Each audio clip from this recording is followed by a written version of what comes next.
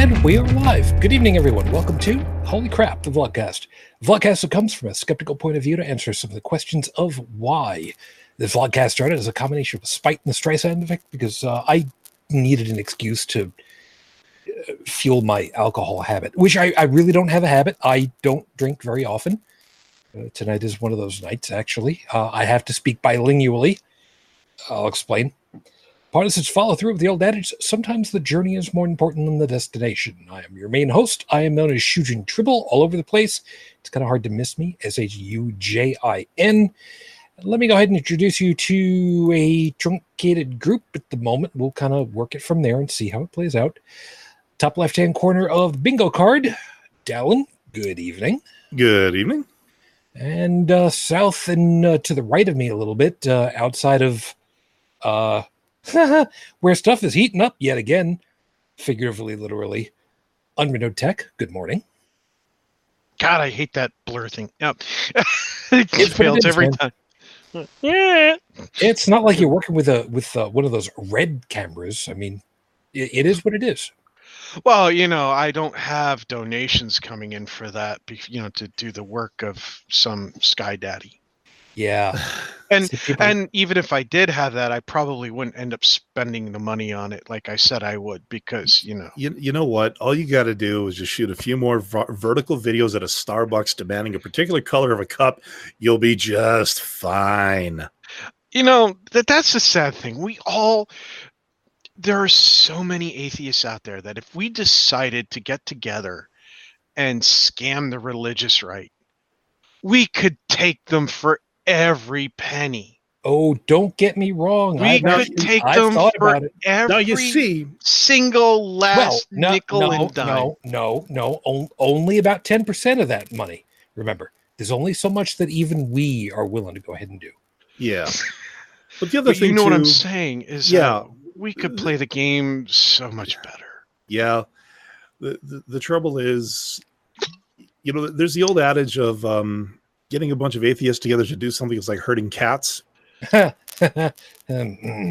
it's more of the case of, we all have disagreements. Atheists are as diverse as religious people. We have atheists who are pro-life and ones that are pro-choice.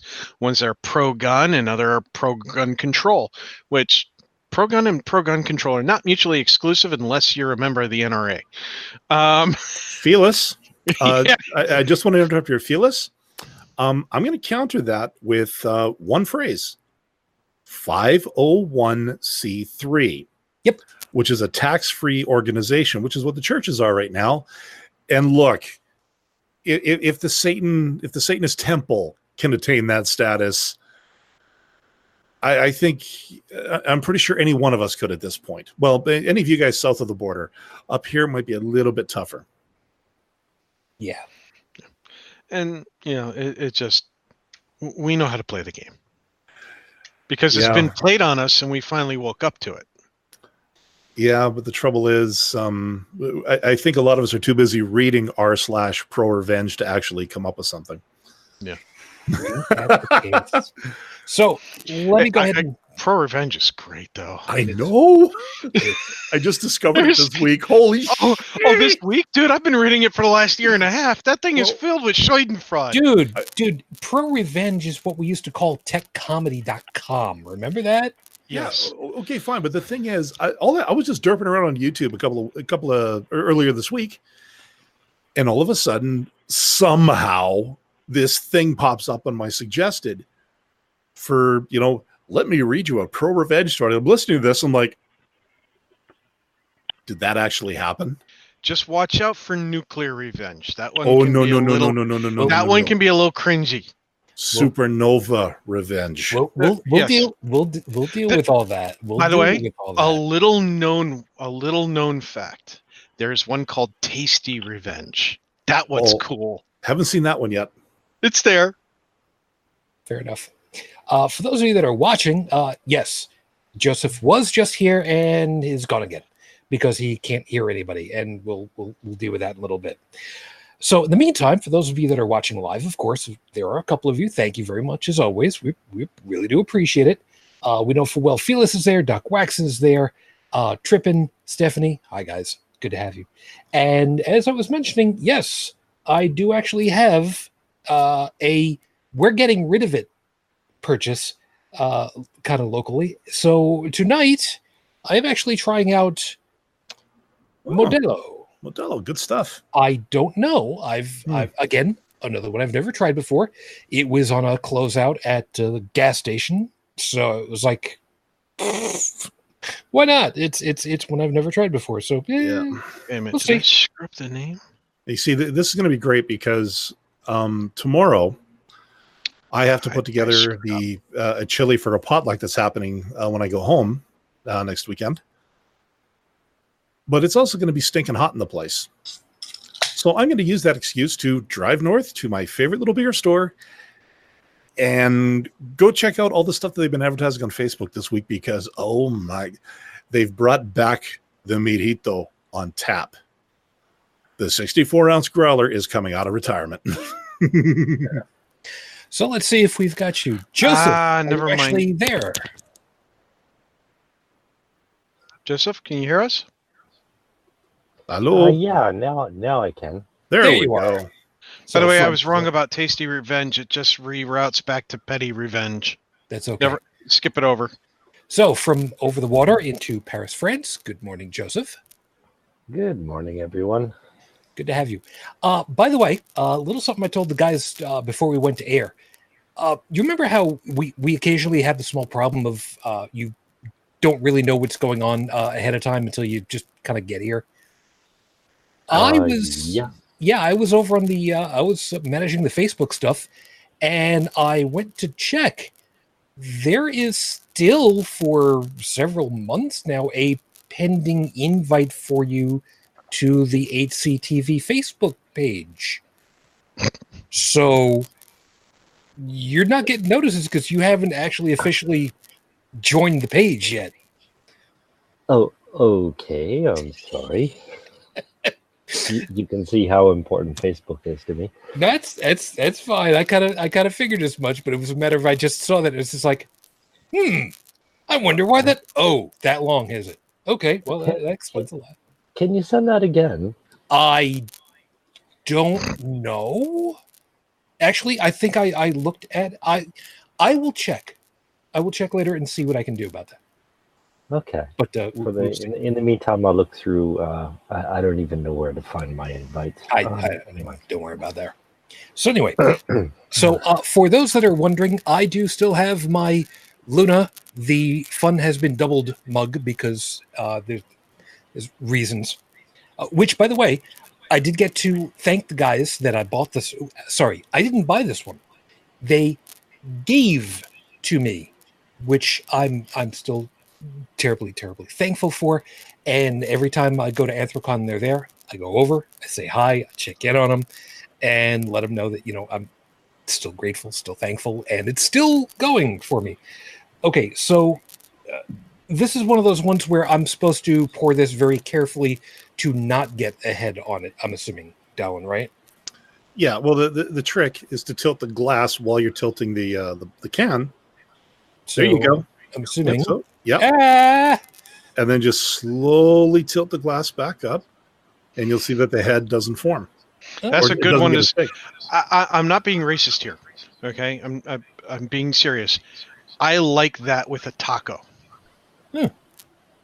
See, look at that. Now, okay, where does that come from, you may ask? That comes from 4 years of pouring beer for the Calgary Flames at the Saddle Dome while I was in college. Well, there you go. You know where I learned how to do that? College. 12 years old after mowing a lawn with my dad.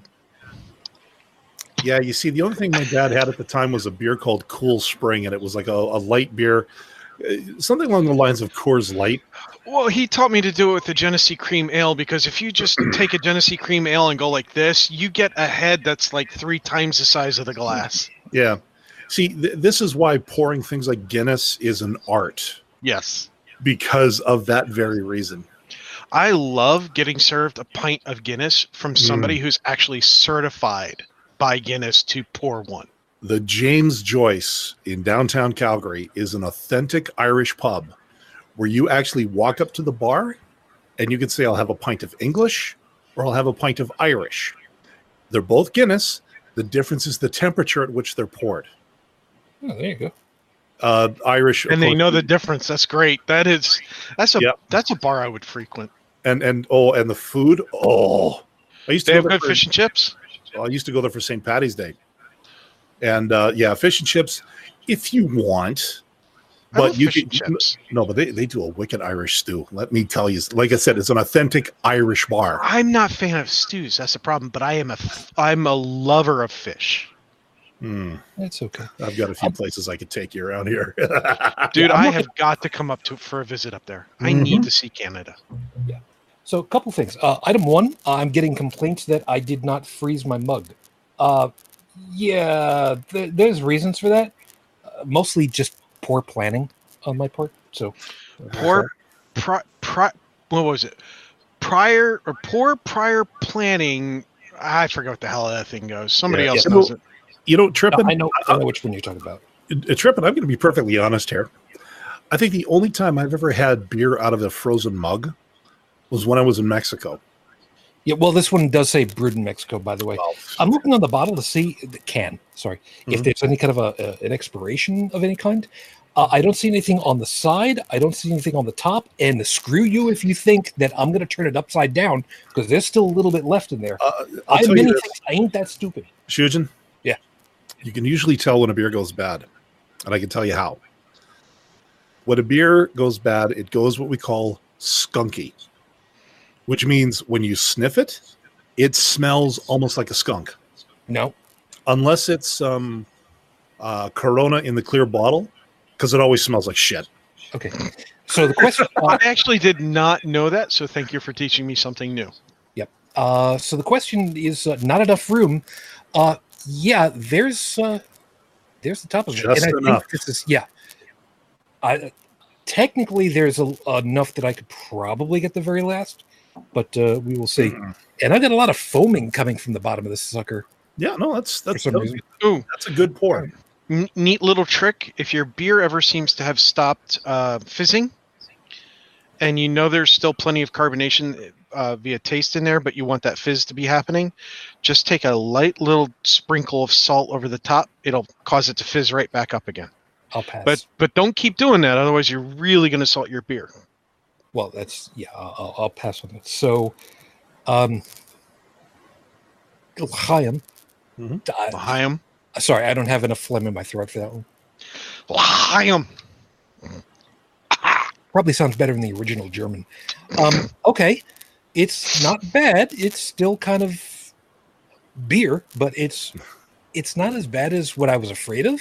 Yeah, It's great with the I've had taco, some of man. them. yeah. So it's probably it's most like a lighter brew, not as hoppy. It's a little more commercial than a craft beer. Modelo Cerveza Mhm. Especial. Yeah, like Anything that's got some Alright. decent seasoning going on, that's a great pair with. Pilsner Yeah, style. Okay. when I was in Mexico, I got to try a couple of different types of Corona because let me put it this way: the stuff we get up here, This shit. stuff they advertise about, on the beach and everything like that, that ain't the good stuff. No. There's another one down there. It actually comes in a brown bottle. That's the stuff. Dude, as soon as you cross the border with alcohol into America, it's got to it has to stay within guidelines of a certain percentage of alcohol by volume, depending on what kind of alcohol it is and where you're selling it and everything else. And it's I just like understand. I understand that. that's why it's really fun to watch Americans who have no concept of this go to Canada, get a beer, and fall out of their chair. To be fair, Fair.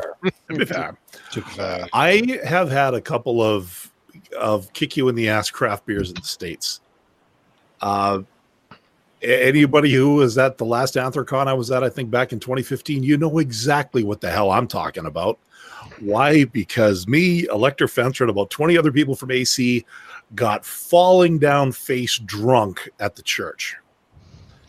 And let me tell you, there were some beers there that would put a few Canadian beers to shame. Yeah, one of these years I gotta finally find my way over there. We gotta see about that. Anyway, so let's go ahead and get everything rolling over here. Trippin is saying Southern U.S. alcohol content is 8%. That would Okay, explain some of the beers I had down in Oklahoma. it could very well be. But for the moment, like I said, it's not bad. It's not as bad as a lot of other ones that I've had, where it's just like sip. It's like no. Yep. The downside is because of the way that the can was, I kind of got some on the tabletop. Nothing in the keyboard, at least. Because remember, this is a PC keyboard, not an Amiga keyboard. I can't run this through the dishwasher. Amiga keyboards you could do that with. I remember. So okay, not so bad. So we will see how this plays out. Meanwhile, of course, let me go and get us actually properly running, and we'll kind of go from here. So, with 5 minutes on the clock, your 5-minute freestyle, and I wrote down notes this time. Gives you an idea. Starts right now. I went ahead and I was trying to figure out what to write about, and I put something over in the Discord, which kind of I did it because I didn't want to lose track of the idea. My little one has been to the Buffalo Institute for Genocide and Human Rights. I forget exactly what the name of the group is off the top of my head. We are going to have the head of the organization on the show in the near future because there's a thing that's happening with this that I want him to get some publicity for, be that as it may.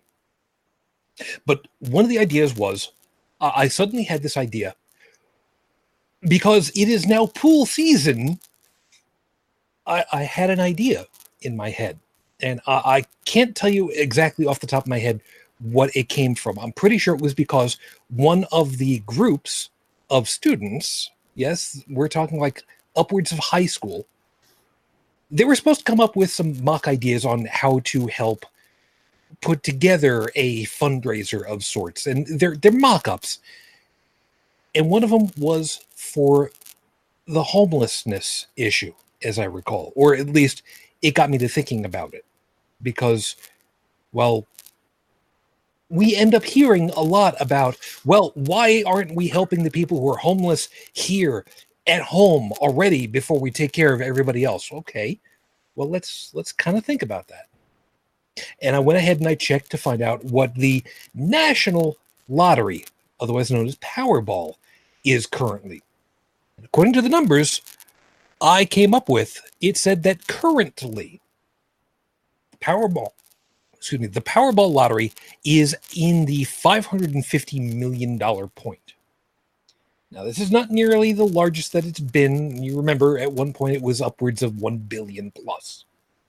However, going with $550 million, I thought, okay, that's a lot of money. Let me go looking for some information. And I did. I did a cursory look to find out how much a plot of land.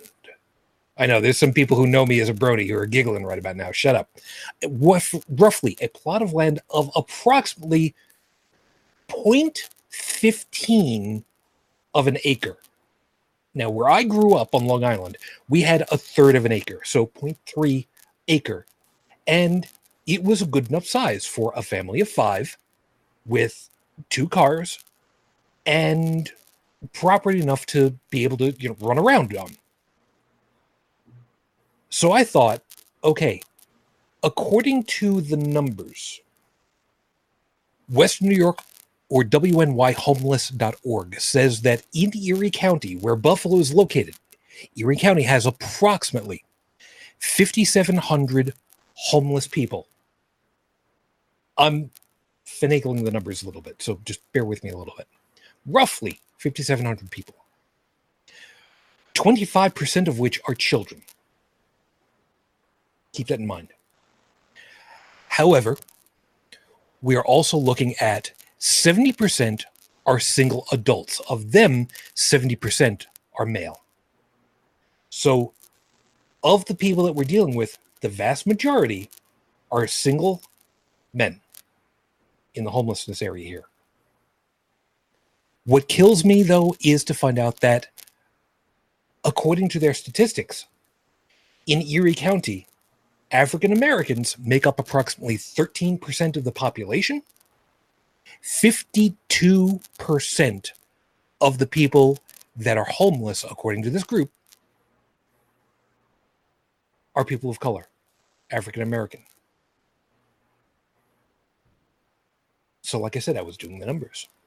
And a cursory look of 23 properties in very close to the Buffalo area that are residential had an average of approximately $25,000 at 0.15 acre. Enough room for a person, a small house, and enough to have room for a car, maybe a garden. You get the idea. Cheapest that I was figuring out, well, who does low-income housing? Well, let's see. Habitat for Humanity. They'll do a house for $90,000. I'm technically out of time, but I don't care. I'm going to keep going on this one. If you were to go ahead and say a $90,000 house by Habitat for Humanity plus $25,000 as an average at 0.15 acre, you're talking about $115,000. The Powerball, if that was put towards the homeless issue specifically, you would then have housing specifically 4,782 houses. We're not talking any extra amenities. We're not talking power. We're not talking water. We're not talking cable. We're not talking about anything like that. Just housing. Paid for outright. Done. How many people would that serve? Okay, let's say all of them. All of them. If you were to take a quarter of that money, if you were to get a quarter of it, if you took a lump sum, paid off everything, a quarter of that, you would have over 1,100 houses that could be put together. And how many people would that help? How many families? How many people could be just off the street, given an opportunity to put themselves back into shape, to make themselves somebody again, to have somewhere where they can have the dignity to say, I have a home. What does a pool have to do with it? Simple. All we would have to do is pool our money. Don't we already have more than enough places that are intended for exactly that? GoFundMe, Patreon, Coffee, Kickstarter. There are plenty of opportunities to do exactly this. It's just a matter of actually hunkering down and pooling our resources. Or, you know, here in the States, we could just do what we've always done and just keep putting it towards bombs and bullets because, I mean, that's worked so well for so long, right? It's kind of hard to cuddle up against a Vulcan bullet.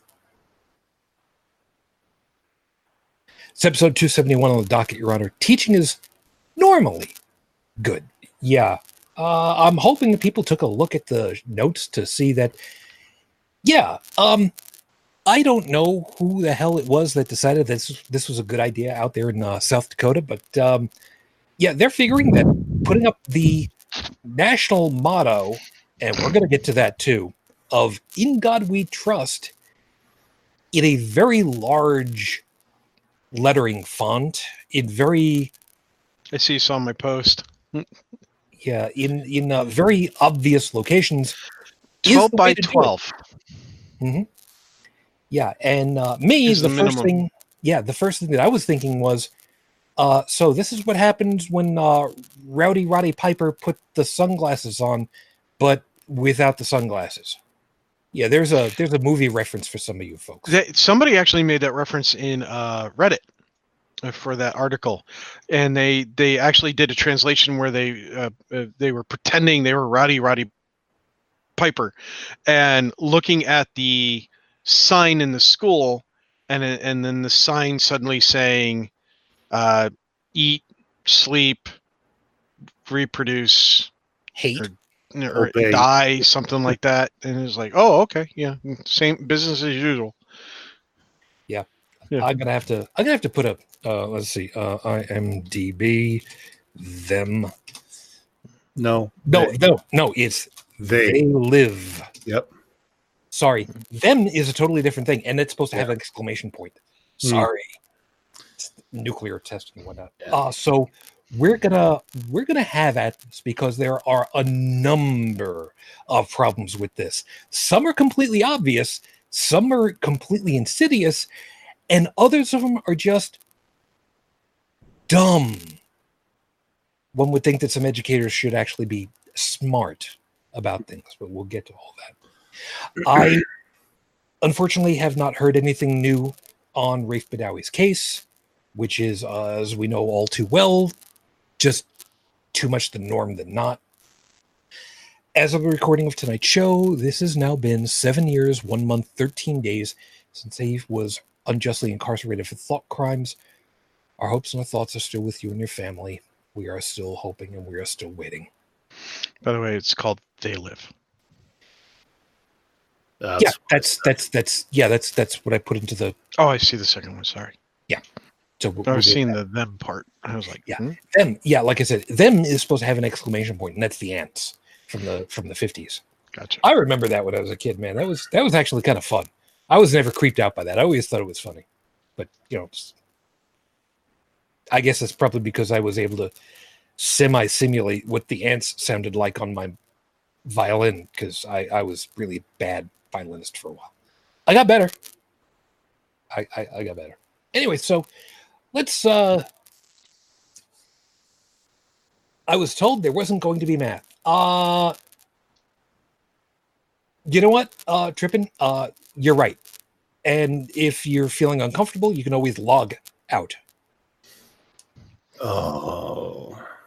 It's a sign of the times, man. It's the summertime. You like my tan? That's all I got. I'm not going any further than that.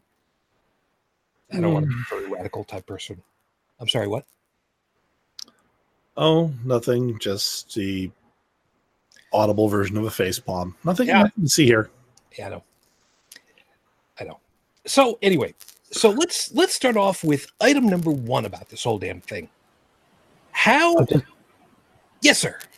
Yeah, just one point. An audible facepalm works better when you have a bit of stubble. Which is really sad since I shaved today. Okay. Sorry, sir. No, nothing wrong with that. Okay, so show of hands for. Oh, by the way, Bridget is not with us because she is feeling under the weather. She did get in touch with me. Joey is still MIA because he's still kind of getting some things organized. He's okay. I did speak with him relatively recently, so we're good there. And Chris, of course, is still being a pissant because he doesn't show up anymore. Because, I don't invite him because he said not to. So, fuck off. So the show of hands, like I said, is anybody besides me really creeped out with the idea that there is a mandated, you must show this set of words to the people that you're supposed to be teaching in this institution because reasons? I'm sorry. I'm a little creeped out by that now. Thank you very much. Look, if it's a Catholic school or some other religiously funded school, fine. If it's an Islamic school that wants to put up, verses from the Quran or whatever, and because, that's all part of it, fine. But if this is a publicly funded school that is supposed to, by law, welcome people regardless of faith, color, sex, gender, orientation, or ideology, then that phrase cannot, must not, and should not be on anything in that school property except the currency, because, well, you ain't got a whole lot of choice about that right now. That's a whole other kettle of fish. Yeah. In the article that I sent, link to Sujin, it said that at least 2 students got together from like their school student council or something like that, and petitioned or went to the group making the decision saying, hey, look, can we substitute Allah for God or Yahweh? And apparently they were met with dead silence. Yeah. Translation is freedom of religion is fine so long as it's my religion. Yeah. Yep. Which not Wiener, but who was the other jagoff that most of the Republicans that are in office right now are like that. Well, no, I want to actually, I think it was Paul Ryan. I think I want to call out on this one. I think he said something about that. I remember it was one of the higher ups who said that very thing. It says, no, it's freedom of religion so long as it's freedom of a Christian religion, because you can have Catholic, you can have Baptist.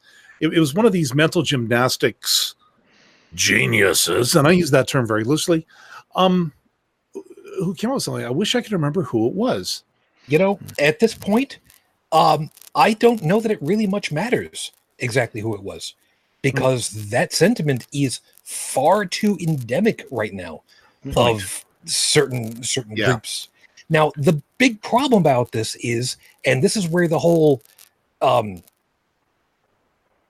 intertwined snakes problem comes in, is that somehow, some way, the expression "In God We Trust" became the national motto officially. The problem is the de facto, which had been accepted as "E pluribus unum," was never codified as being official. I think it was Eisenhower put it on our money, and people have been using that as an excuse. Well, it's on our money. You don't have a problem spending money. It's like, I can melt gold down and make it look like something else, and it still spends like gold. So, yeah, what's your point? You mean "In God We Trust"? Yeah. No, that one goes back to the late 1800s to start with, if I remember right, on coinage, and then later it got in on the print. The bills. I think it was in the early 60s or something like that, because of the so-called Red Menace. Because because the Soviet Union was seen as godless, and even if they weren't, like, even if they were all as religious as we were, back then, godless was one of the best insults you could give somebody, because it went against the American paradigm of the time. Yep, the commie pinko bastards, as we used to hear once upon a time.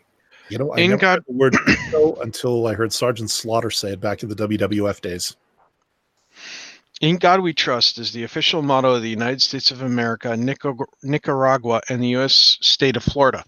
A law passed in a joint resolution by the 84th Congress and approved by President Dwight Eisenhower on July 30th, 1956, declared "In God We Trust" must appear on American currency. Dwight, you dick. Wait a second. He set it for the currency? For print currency? As a mandate. And made it the official for the country. It was adopted as a replacement of or alternative to the unofficial motto of "E pluribus unum." So that was 1956. So it would literally take an act of Congress to get this fixed. Right.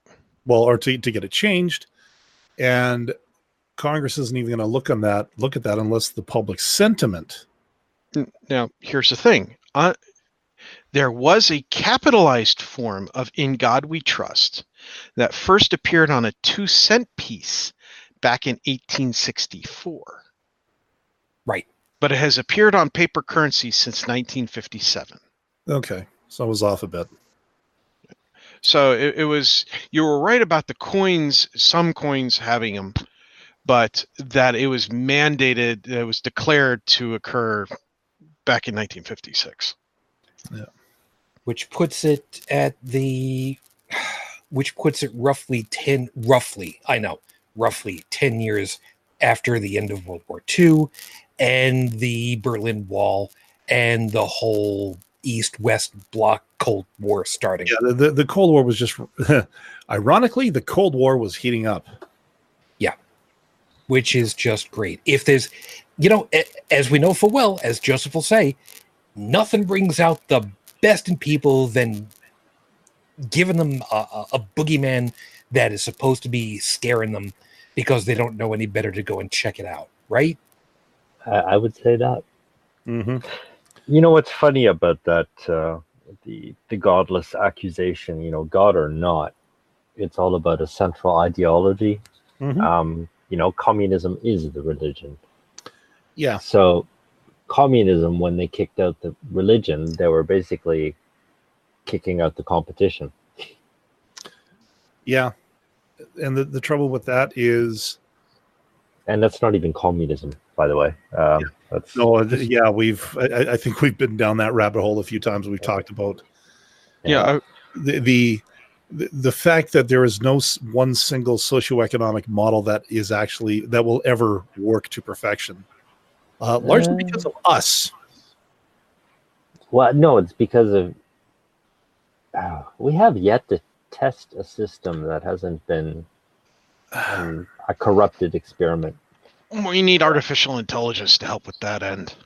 No, what you would need, if you wanted a perfectly controlled experiment, you would have to take a society and completely and utterly cut it off from the rest of the world and then impose whatever model you're wanting to try. Yeah, it's when I'm talking in the past about a kind of an Ayn Rand situation where at the end of Atlas Shrugged, is basically they were living in a community in the middle of the mountains somewhere. Mm-hmm. Of course, she never got around to describing how exactly everybody. And the other thing too, I've seen these reality shows where I thought I saw a commercial for one when I was in the hospital about people all living on a commune, and the idea was they would be cut off from civilization, and they would all have to do their part to contribute to the greater good. Nobody really owned anything. Everything was equally distributed. But the trouble was, these people came from a previous culture. Even though they loved the idea, when things got hard, they went back to what they knew. So in order for something like this to work, you'd actually have to have a couple of 3 generations completely steeped in that culture for it to see whether or not it actually worked. The term that I think that you probably would be looking for at this point for that, and we're going to pull it back from there because we're getting down into a different rabbit hole, is a complete paradigm shift. Yeah. It's not something that can very easily be a gradual process. It needs to just be a cut, done, switched over, because otherwise it's just antithetical to what you're trying to accomplish. I mean, if suddenly, if you're the way you live right now, if tomorrow it was turned upside down and suddenly you had to follow this God, or you had to now follow this ideology, you're going to be a little resistant to that change. In fact, I would say you're going to be very resistant to that change, because suddenly it goes against everything you spent the past 3 or 4 decades knowing as normal. Yeah. And I had a thought about this whole, hearing what Tex said about In God We Trust and how it is basically now codified. That's going to make it a tough nut to crack, because now, okay, the FFRF obviously is most likely going to step in on this one and start going constitutional. But because it's the official logo, according to Eisenhower, I'm going to be realistic here, folks. I don't think this is a fight you're going to win. So the problem with the motto "In God We Trust" is it references specific gods, Abrahamic religion. Yes. And the problem with the Abrahamic religion is it's very good at not just getting people to follow, it's getting them to feel like they're being targeted, that they're being belittled, that they're being attacked. Case in point, when they send out kids to go door to door to talk about Jesus, most people aren't going to be open to listening. They have things to do about their day. They might have something in the oven, depending on the time of day they go door to door. Now, this is coming from a guy who, first off, I was a born-again Christian for a while there. Number two, I also had to go door to door for when I was in college for a job. I was working for a phone company, and people knew to expect us if they had read their phone bill, which most people didn't, come to find out. Neither group, it didn't matter what I was selling. Neither group wanted me there. Most people didn't have the time of day to listen to me, regardless of what time of day it was. And so these kids, they go, in many cases adults too, to try to talk about Jesus and how they're going to save them from the devil and eternal torment. And nobody really wants to hear that shit when they got a baby crying in the background, or they've got, a cake in the oven or whatever. So they end up getting rejected, and it hits them because their religion is so dear to them. As we, if you really want to understand more about that, Dark Matter 2525 does an excellent video on God and self and everything else. You know what? Anecdotally speaking, I wound up at one of these real God hog churches one time. Friends of a friend were going to it, and they just had their first baby. And instead of it being baptized, it was going to be what they called presented. Because this particular church, it was not ordained by any diocese. Therefore, a baptism could not be performed, or at least officially recognized, or some crap like that. So we went to this thing, and okay, independent church away from the normal Catholics or Protestants. Okay, fine. I can get in touch with that because I've read some history and wasn't too impressed with what we already knew. And let me tell you, the vibe that I got in that place, these people had not just drunk the Kool-Aid. These guys had mainlined it and were probably shooting enemas while we were sitting there. Well, like I said, I was actually I was a born-again Christian. I was part of a group called Young Life that targets and indoctrinates kids while they're in high school. Yeah, so you've seen these people that, like you said, they hand over the heart. Is like, oh, well, my God is under attack. I've seen people like that, and I just look at that and go, like, this is some MK Ultra reprogramming shit, man. I'm telling you. It is, because what happens is after you go door to door and you get rejected, you feel your despair, your frustration, resentment, and a lot of other negative feelings. Your brain is doing all these wonderful chemicals that make you feel like crap, and you go back to your church, and or whatever, your congregation, and they welcome you with open arms. They don't judge you. They say, you did your best. We love you. You are one of us. And see, we told you you're going to get beat up and people are going to reject you. And they're going to fault. It's not yours. And so what ends up happening is now they get all this positive feeling and this welcoming, and they're more in love with what's going on now, and they feel welcome and they know the truth. Yeah, and because I went through the same damn shit, and it really gets you. They got this stuff really nailed down. I found the link, by the way, for the dark matter reference. It's called The Real God and Epiphany. In case somebody doesn't want to look for it. Yeah. It doesn't just apply to religion. It applies to anything that a person is truly adamant about. If you ask somebody who is really, really, really adamant about Star Trek, they live, eat, and sleep Star Trek, and you insult Star Trek, they'll react the same way as if you went up to a Christian and said, I don't believe in Jesus. Okay. Not to the same degree, though. And this is why it's so important not to put this shit in schools.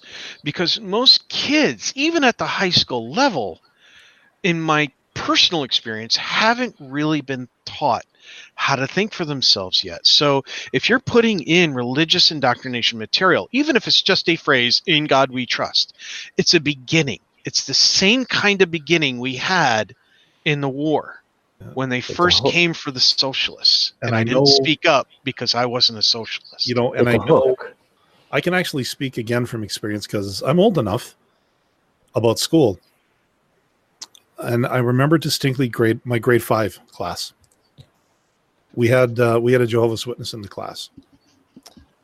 Every morning, again, Canadian perspective here, but every morning we would stand for the national anthem. It would be played on the PA system throughout the school.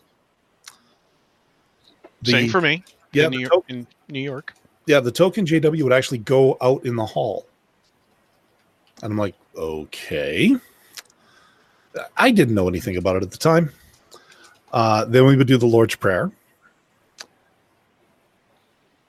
And then one of the other teachers would actually read from the Bible. And the thing is, I shrugged it off completely. And I was like, okay, so they're reading the Bible. Now, years later, realizing just exactly how shitty that was, what they were doing, it was like, I honestly, if that teacher wasn't dead already, I'd like to go back and have a few words with her about what she thought she was doing. However, to be fair, I lived in a small town, and I actually got into an argument with somebody or a discussion, if you will, on Facebook with somebody about this, asking, when was the first time you had a teacher who was a person of color? And I'm like, okay. And I told them flat out, I said, wasn't until I got to university. And they were about to say something. I held up my hand. I said, no. To put some context around it, I grew up in a small town in northern Canada. There was not a whole lot of diversity in that town. So if you play law of averages, almost everybody there, when I was growing up, everybody there was a Christian, and most people were white. I'm not saying all, and as a matter of fact, there were others. There were people of color in the class, some people from the Philippines, several natives, and I honestly really didn't give a shit because we were all there for the same thing. We were there to learn. So I can understand how, in a small town, you could get away with throwing a Bible verse up or doing the Lord's Prayer, because there's a good chance that everybody in the town is at the very least close to being equal, if not equal in terms of faith and other things. Now, that was admittedly 40 plus years ago. Things have changed. Fortunately. Yeah. And I want to throw a hypothesis out there. I even said hypothesis. How about that? Okay. And quickly, because there's a piece that I want to get to also. Yeah. But, and again, it kind of rolls into this. So why put the In God We Trust back now? Because I think the elders that are pushing for this have thought that, well, back when we had it, things were good. We were a good school. We turned out good students. So if we bring it back, we'll get that spark back. And I can't help but wonder if that's part of the thought. I think it's more to do, if you're talking about the elders, it has more to do with the control, the power they once had than anything. Well, the followers, maybe the nostalgia is maybe for the followers when, they're thinking to their childhood. But these elders were followers back when it was the thing to do. That's the hardest thing to do, is to determine, because leaders, you've got sheepdogs and you've got the shepherds. Yeah. The people who are actually doing the thinking. And then you've got let's call them extremely trained believers, and they've become enforcers of the rule instead of followers of the rule. Yeah. Let's kind of drop into this a second. I mean, we can go back and forth very easily about the fact that it says God and it's being put in public schools being a big time no, because First Amendment, you're not supposed to be taking a stand on this. Okay, whatever. We know that this has been a contentious thing for, well, easy 50 years at this point. Easy. So here's the thing. I told the chat that I'm going to drop a word out here for everybody and want to see what you guys think about it overall. And the guys over there in the chat, especially. What they're doing, putting these words up in, I forget what the exact wording was, but it was, you know what? Hold on a second. Let me pull up I've got the article in a tab over here. It says that it needs to be, here we go. According to the NPR article, it says, quote, a new state law that took effect this month requires the message to be displayed. Requires the message to be displayed in an area where students are, quote, most likely, unquote, to see it, such as a cafeteria or entryway. Here's the word that I want to drop at everybody and get the reactions from, and especially you guys over in the chat. One word: propaganda. Tell me this doesn't smell like the caricature of the Eastern Bloc Cold War post-World War II, where Big Brother is watching you. The fatherland is everything. You get the idea. Mm-hmm.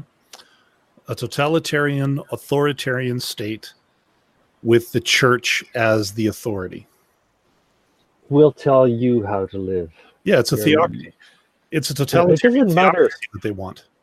It's funny because, if you're deciding for somebody else, how they're going to live, it doesn't matter whether you use, the mascot hardly matters, whether it be the little red book or the god or whatever.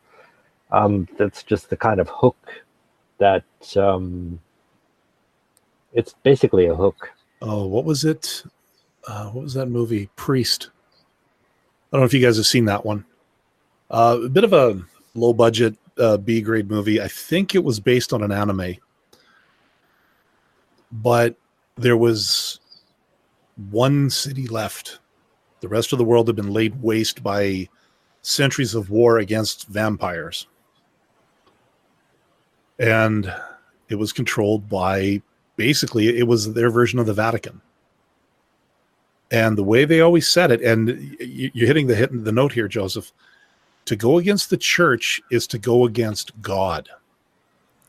Yeah, but they're no, that's I totally get what you're saying, but it's maddening. What them saying that, for me personally, is maddening on so many levels, because they're not only, it's not only disingenuous, it's also a total lack of accountability, because they're the ones making the rules, but they're just offloading the responsibility for that to like some excuse. Yeah, so like they're, they want all the benefits of total control without any of the responsibilities, accountability, anything like that. Yeah. I can do whatever the fuck I want because my imaginary friend says I can. Yeah, and Stephanie puts up a good point in the chat. The joke being that information cannot be controlled now, and they want to indoctrinate the kids when they're adolescent and have access to the internet. The thing is, we've seen these people with, that do the mental gymnastics or have the complete mental break when they see something that contradicts what they know. And the thing is, as Seth Andrews once said, the whole get them while they're young. Because if you wire them early enough, they can actually be insulated against anything that's out there on the net. You could put a bald-faced fact in front of them, like something that is as elementary as, if you get pushed, you will fall down, and they will scream fake news.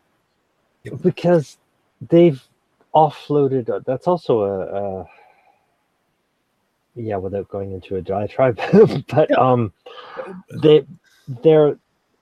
they've offloaded the responsibility of their own survival onto somebody else. Yeah.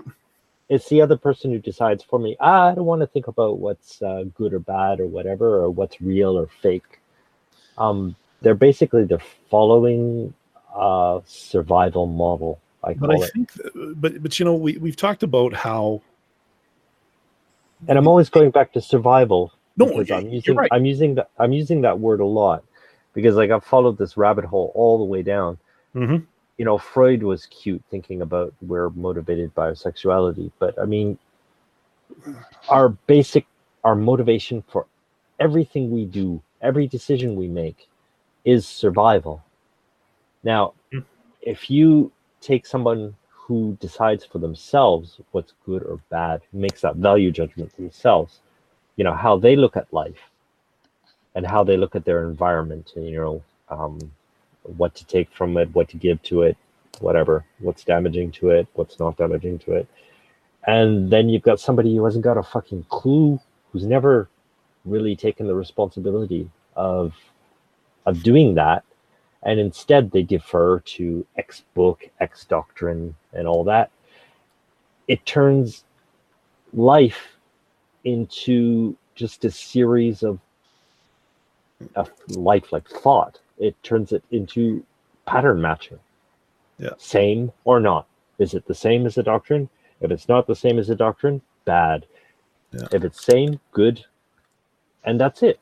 Yeah. So if this evidence that they have right in front of them does not correspond to whatever they were told to think, or whatever doctrine they've been giving, then it's just, it doesn't exist. I mean, it's just there's just, like you say, there's a block in the brain. It just, no, bad. That's it. And thought stops there. Yeah. Trippin, I will get over to that. Right now, I'm using a different tab, so I will check out the Twitter link in a moment. But there was something that I wanted to kind of drop in on this, because I had sort of remembered the quote, and I couldn't quite remember who it was that had said it. And I went looking it up, and let me tell you, WikiQuote is really, really helpful sometimes. Let me tell you. So the quote that I was looking for was, "Give me the child for the first 7 years, and I will give you the man." Oh, yeah. That is exactly what propaganda is supposed to do. Now, the reason why I say that WikiQuote is really great is we had always assumed, it always, quote unquote, here on the show, that it was attributed to Ignatius Loyola. Apparently, this is disputed. And this is what WikiQuote is telling me, that apparently this may have been quote, attributed to him, perhaps mischievously, by Voltaire. So take that one with a grain of salt as far as to where it comes from. However, the concept of the quote is far too accurate. Give me the child for the first 7 years, and I will give you the man. Is that not exactly what propaganda is intended to do in order to twist and change the mores of the new generations coming up, so that whatever it is that you've put into place, however heinous, is simply viewed as just the normal day-to-day normalcy? It's just the standard operating procedure. It's just the way it is. Yeah. But I think the most important part in any indoctrination is, and I'm not so sure in that quote if it was the first 7 years. I think it was from 7 years. Give me the boy and I'll give me the boy and I'll give you back the man, or something like that. But the most important part of any propaganda, indoctrination, is impeding the transition to autonomous thought. That's it. So, there's a certain point in our lives where we're expected to, quote unquote, grow up, and we become accountable for like all our own actions and all our own decisions and all that. We basically learn to survive on our own. And there's a certain age that happens. And, I've talked about this many times before. But the biggest part of indoctrination is just stopping that transition. So, no, you would like to ask questions about this. You would like to, know more about this thing, this other thing. But no, you're going to listen to us instead. Yeah, but they do it in such a way that they tell you that, look, we know you have these questions, but if you go down that road, your life will be hard. Your soul will be corrupted. Well, all sorts of fear. But if you scare somebody, if you like, you tell a little child, there's a closed room and the door is closed, and you tell the child, don't you fucking dare go in that room. There's this evil, horrible monster is going to get you. Yeah, and how well did that work in Genesis? Well, and you see, that's kind of the thing. There was a smaller pool of humans at that point, though. Yeah, but they were still children. But that's the irony, because the evil apple is actually autonomous thought. It was the door. The wisdom is the ability to think for yourself, basically. Yep, and that's, you guys remember, that's the one that I kind of hung my hat on a while ago. I still love that particular item. I should trot that one out again someday. And it said in all letters. For Lucifer, I mean, he was trying to set us free from oppression and being imprisoned in our own minds and this garden. And the body count. There's definitely the body count. God's pissed. Yeah. Oh, and by the way, Doc, you take care of yourself. Rest well. Yeah, maybe we'll see you tomorrow, Doc. But the idea of trying to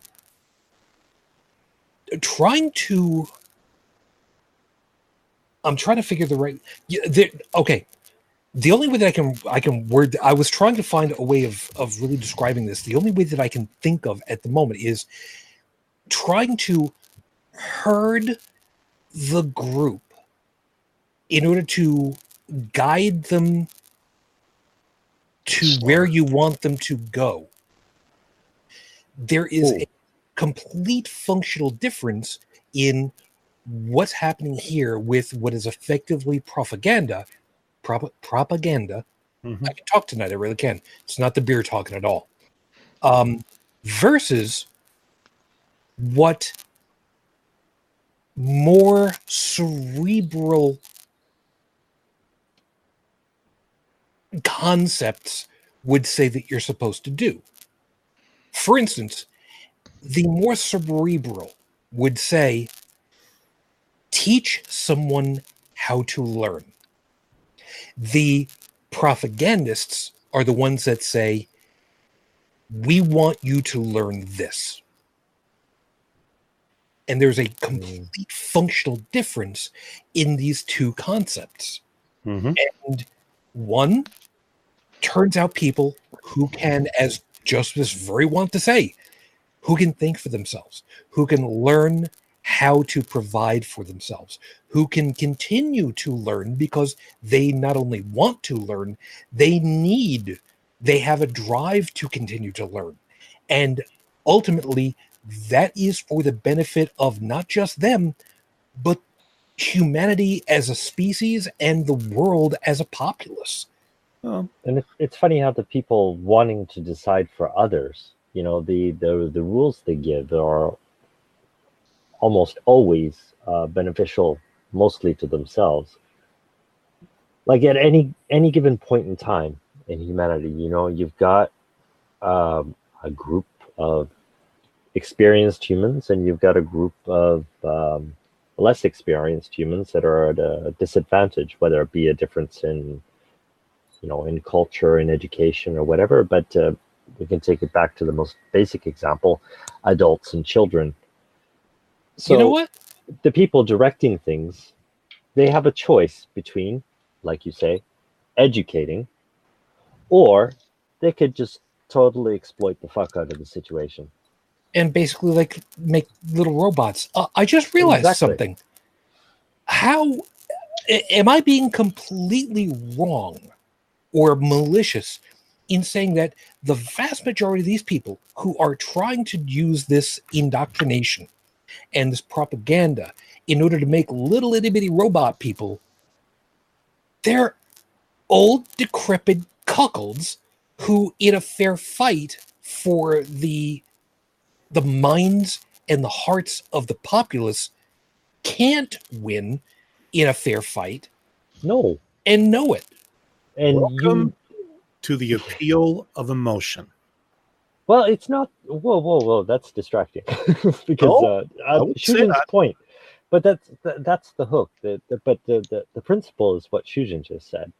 Yeah, is because these people these quote unquote rule makers, if you look at their actual functional role in society, most of them are just worthless. I mean, to the rest of society. I mean, if they were to have to go some of them are not all of them are worthless. Some of them are dentists. Yeah, and some of them could be Soylent Green. I mean, there is a possibility that I'm exempting. I'm setting specifically the leaders here, not the followers. He's talking about the politicians, and I'm sorry. I don't care if you. I don't care. The rule makers. No, it's not the rule makers. It's the puppet masters. Because they're the ones setting the stage. They're the ones pulling the strings to make the stage exactly the way that they want it to be, where nobody is allowed to look elsewhere. Because once they do, they get to look who's behind the curtain. Yeah. Especially when you consider that they get to keep changing the rules. And if you're changing the rules, then there are no rules. Yeah, as far as I'm concerned with that, and this could be the alcohol talking for a second, but I don't care. And I know I didn't put us as not safe for work. I don't care. In this particular case, fuck those guys. Yeah, seriously, if you want to keep moving the fucking goalpost, fuck you and fuck everything that you're standing for when you're trying to do. That's why there's 4 conflicting gospels. Because the Bible was never meant to be read. So like if every time you go to church you hear the same story, but hey, it's a bit different. It's like keep people in ambiguity, keep them guessing, so that they don't know what the rules are. So they're always going to be returning to you to know whether they're quote unquote doing it right. That's why it was illegal for a while to own a Bible. Yeah. How well conditioned are these people that when these rule makers, puppet masters, whatever the hell you want to call them, the second you go to call those people out, they invoke God. Or worse, or worse, that you are going after them in an unfair manner when you're calling them out for being unfair themselves. Whatever. Just answer the fucking question and prove me wrong then. But then I'll be in the bad. Yeah, but the second they invoke God, they've given up. The sheeple run to their defense as a conditioned response. Wait, this is what we face. They may be decrepit old, people that when they fart dust or whatever. But God, the fatherland. Yeah, all they have to do is invoke a couple of these things that have been drilled into these kids from practically the day they were born. It's a triggered response. The second they say, "Oh, I'm under attack, therefore God's under attack," because me and God are buddy. I got Jesus on my Rolodex. And that's exactly the problem with the whole "in God we trust." The second you go after that, they say, "Oh, they're attacking our religion," which again, that mentality, that response goes back to, like I was talking about, door to door. Okay. They're attacking our very concept of survival. You're bringing into question their entire survival model. Yeah, but they're not seeing it as a survival model. I understand where you're coming from with it. No. Wait, but they don't finish. Joseph, everybody here on this panel understands what you're saying when it comes to a survival model. And I'm willing to bet that a lot of people in YouTube do understand as well. But when you're talking to the ones out there who are the Godheads, as I used to call them, the ones who are the Jesus freaks and such, and you say, look, you need to change your survival model, they're going to look at you like you have just grown a pair of horns and a red nose and look like Rudolph the Red-Nosed Reindeer. If I could clarify, sure. Because I'm fully aware of what you're saying. Right. And I'm actually, it's like, I've spent a long time following the rabbit hole as far as I can. And this comes to another point I bring up often, probably, is that 90% of what we do, we have no idea why we do it. So, okay, if you're going to try to reason with them with this survival model thing, of course it's not going to work. But I'm saying, behaviorally, instinctively, that's what's going on in the brain. It's basically when you offend when you offend, quote unquote, the religion, you're going to get a panic response. You're going to get a survival response. Yeah, it's like a cornered animal. It's all the same behavior patterns. And it's not just a survival response. There's more to it. They may not even realize it themselves. Like, for example, if you're listening to the Atheist Experience, and as often, Matt Dillahunty is he's saying something that the caller does not like. The caller will, almost without fail, constantly try to interrupt him, just to stop him from saying whatever he's saying. It's this fear response. And they may not even realize it themselves. Why am I trying to interrupt this guy? They're not going to reason with themselves to get that answer. They're just not doing it.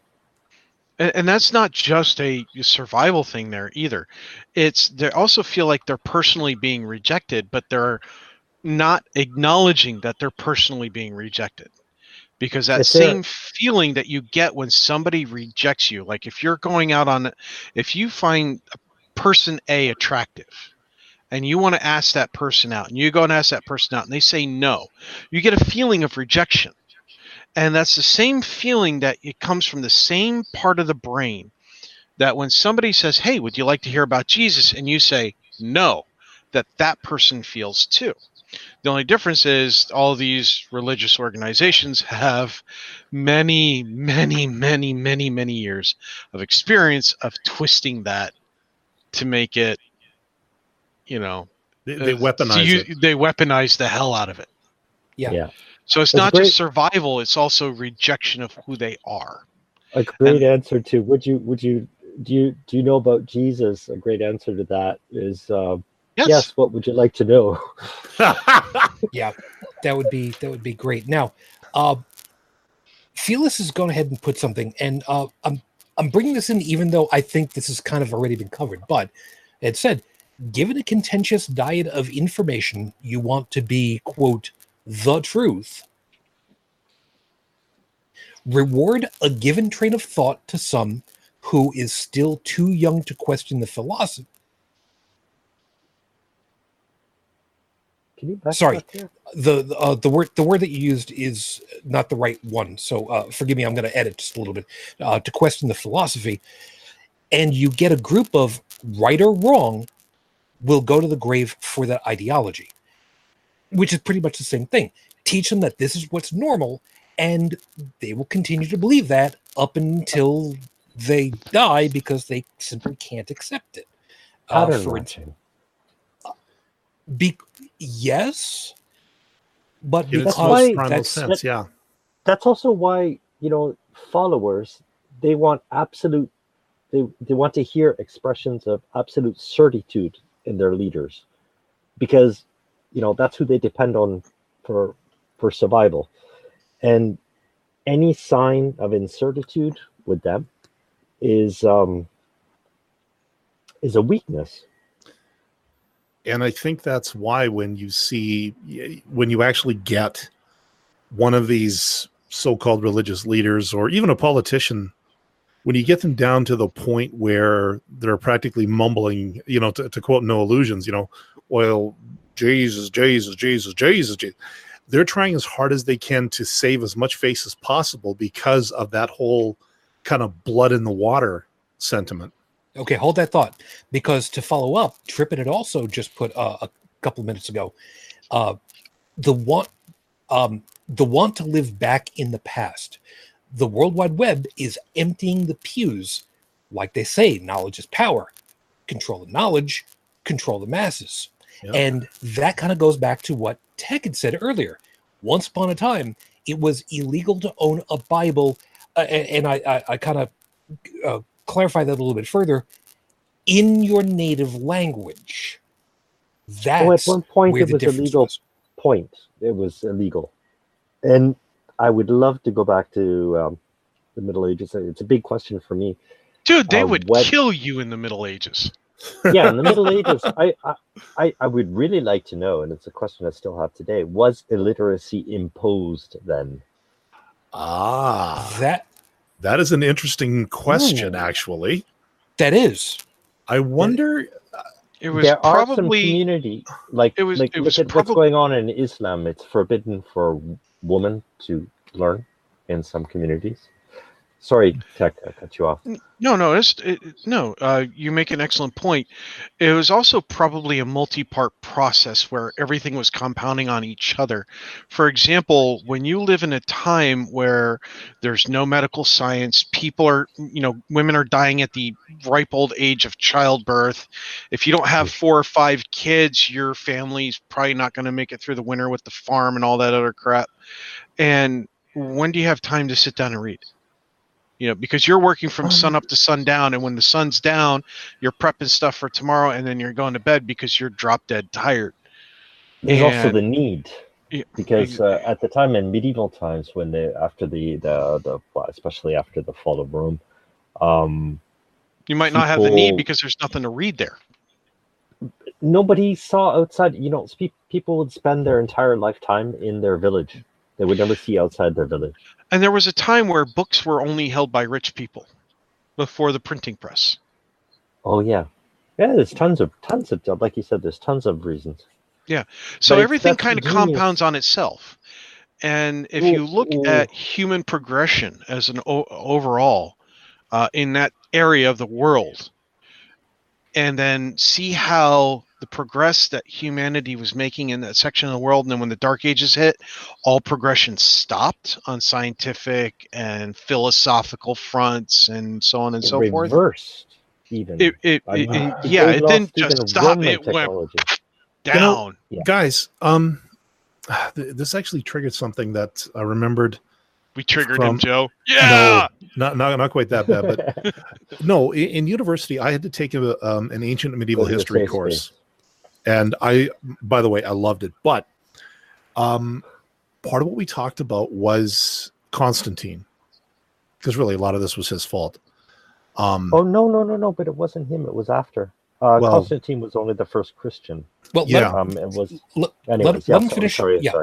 Yeah. In any event, there was something I recall. I was looking for things for a reference to this, but it kind of goes to the illiteracy thing. Of course, there were a lot of people that didn't understand the language of the burgeoning, now Holy Roman Empire.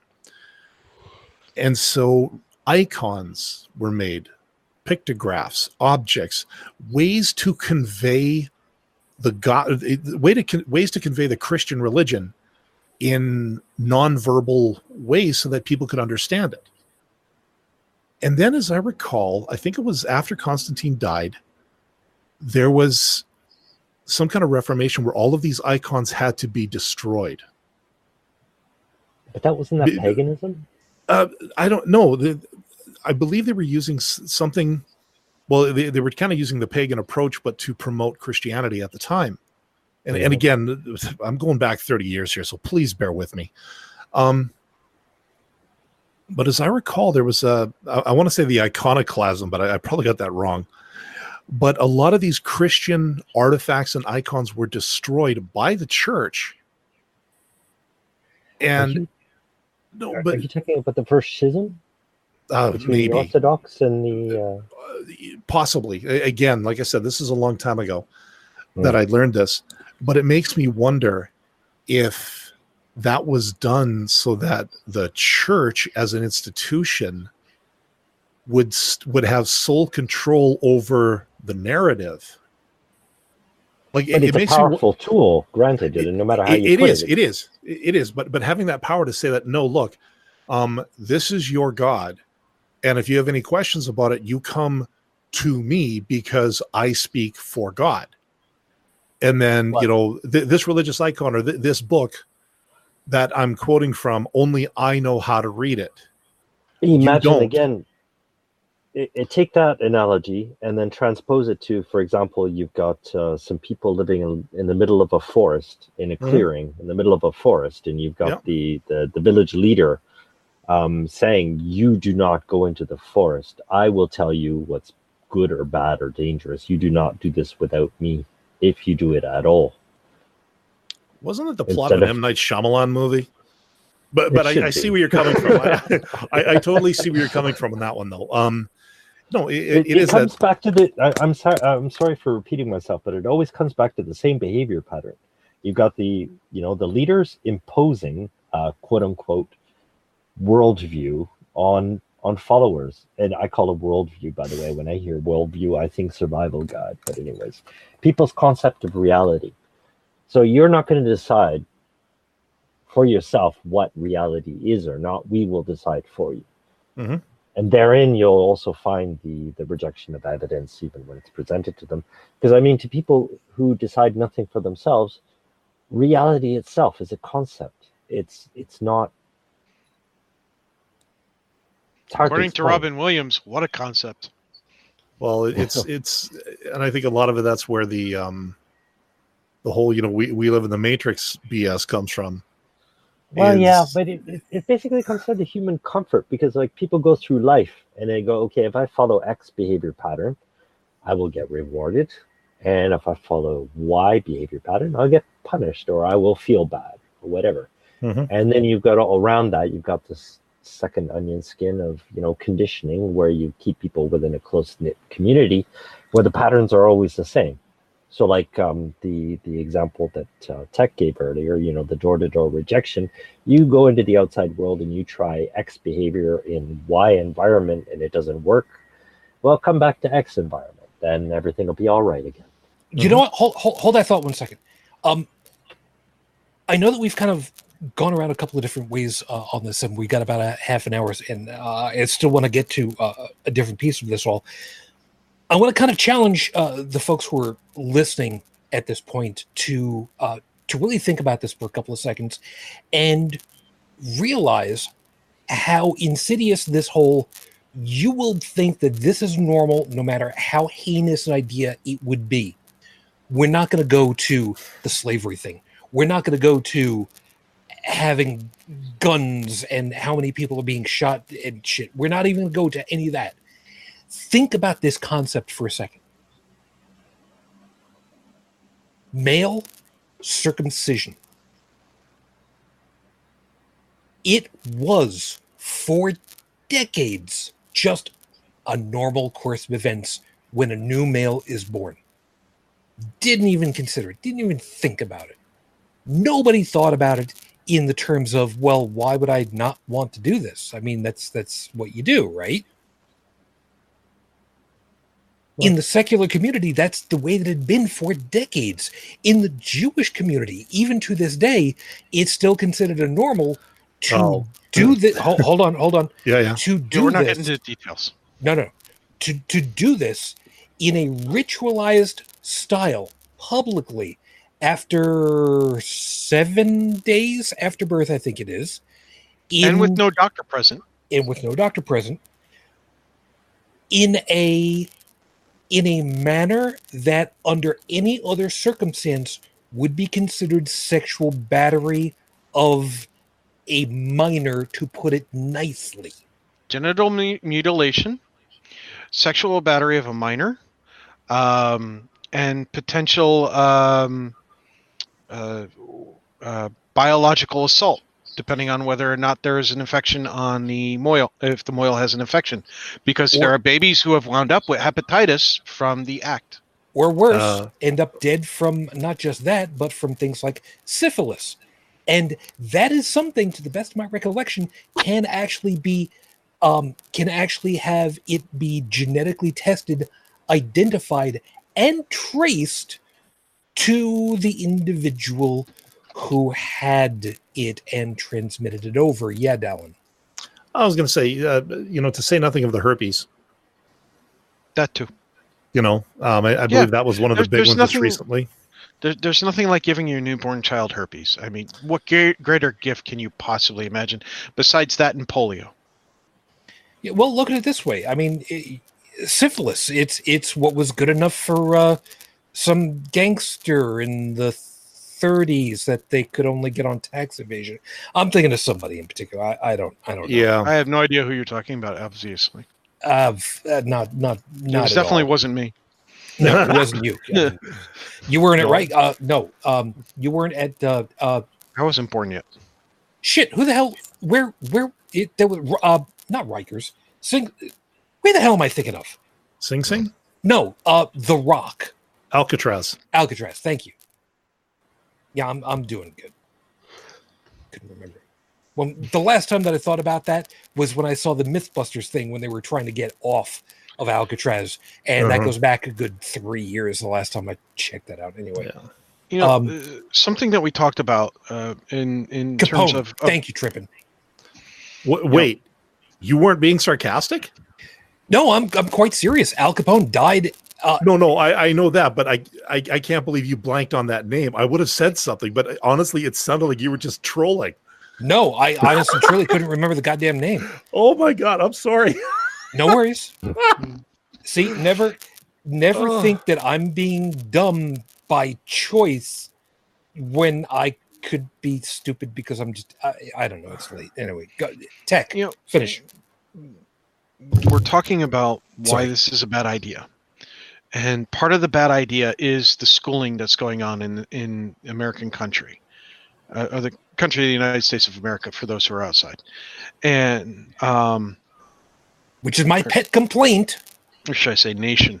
Our nation. Anyway, the complaint is legitimate.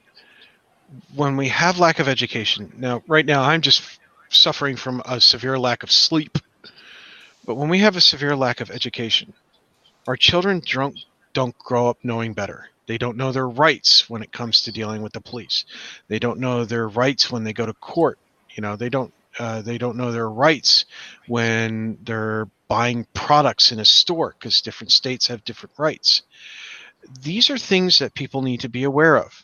They don't know their rights with regards to religion. Now, if religion had its way, your only right you would have is to believe in it, no other, and do exactly as they tell you, and that's it, end of story.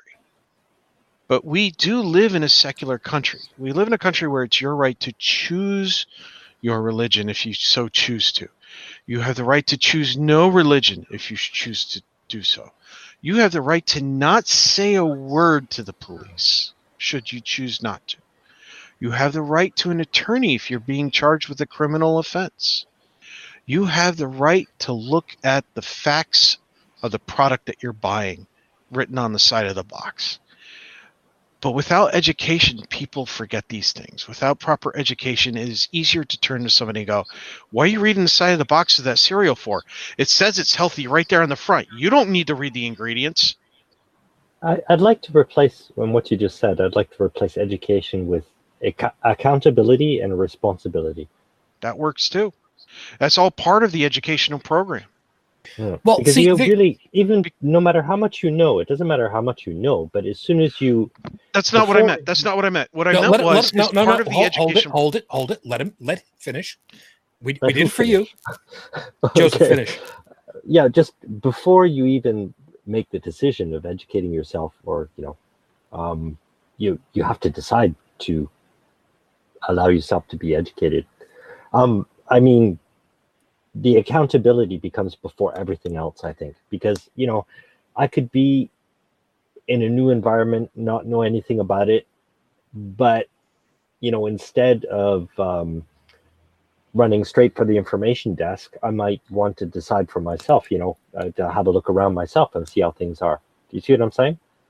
Mm-hmm. Mm-hmm. But at a child's age, yeah, but that's just it. No. And now we're going back to this transition that I'm talking about between, like, quote unquote, growing up. That's not happening. I'm done. Sorry.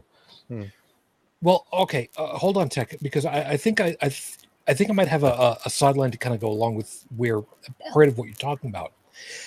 Part of the problem that we end up with is the ignorance quotient. How do you know that you don't know enough to make a proper judgment on something? It's an impossibility.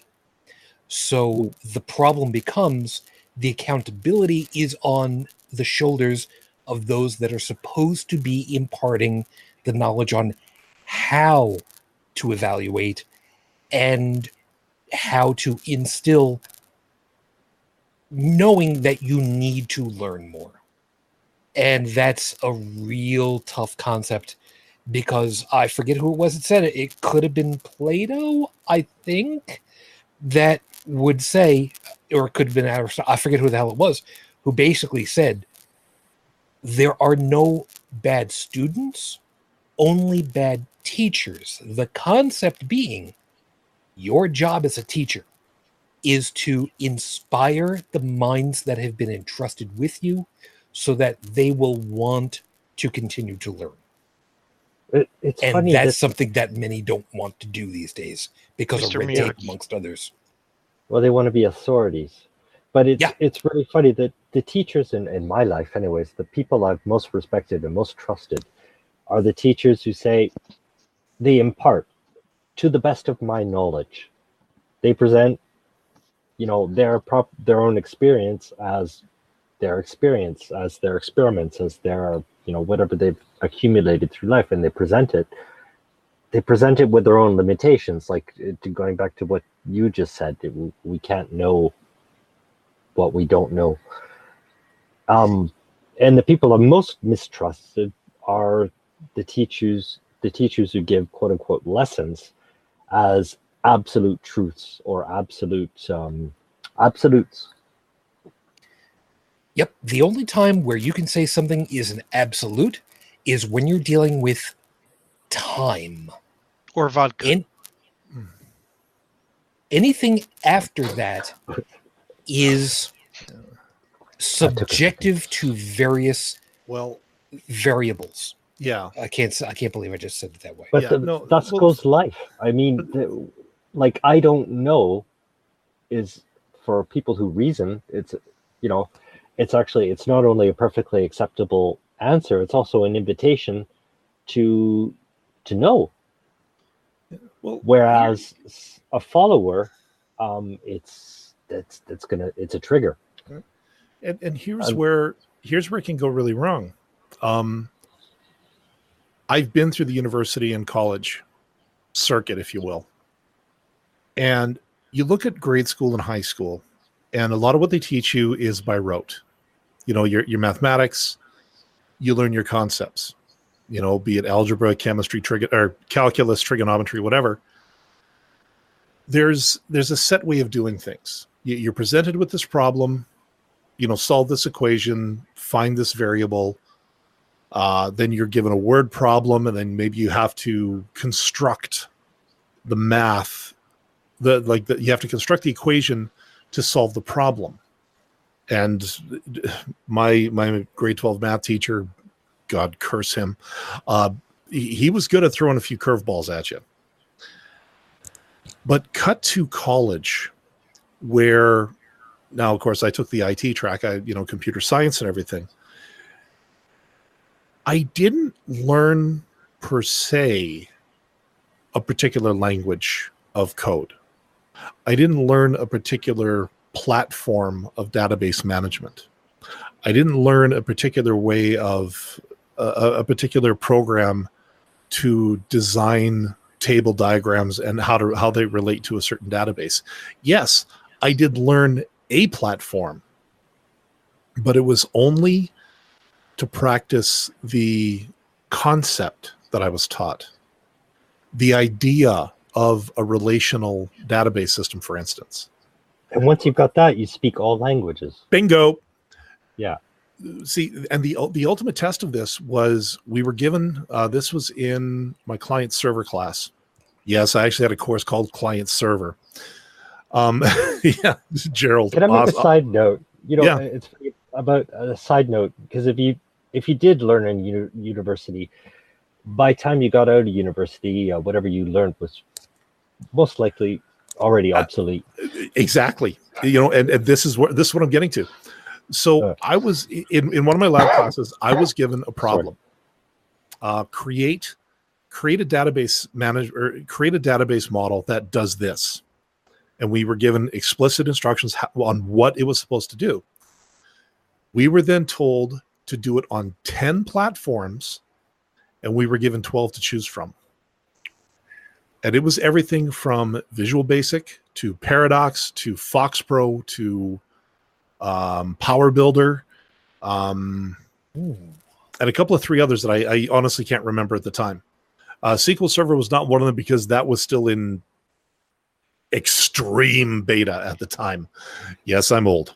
I can well imagine that DBase was probably one of those that was in there somewhere. You know what? I think it was, actually.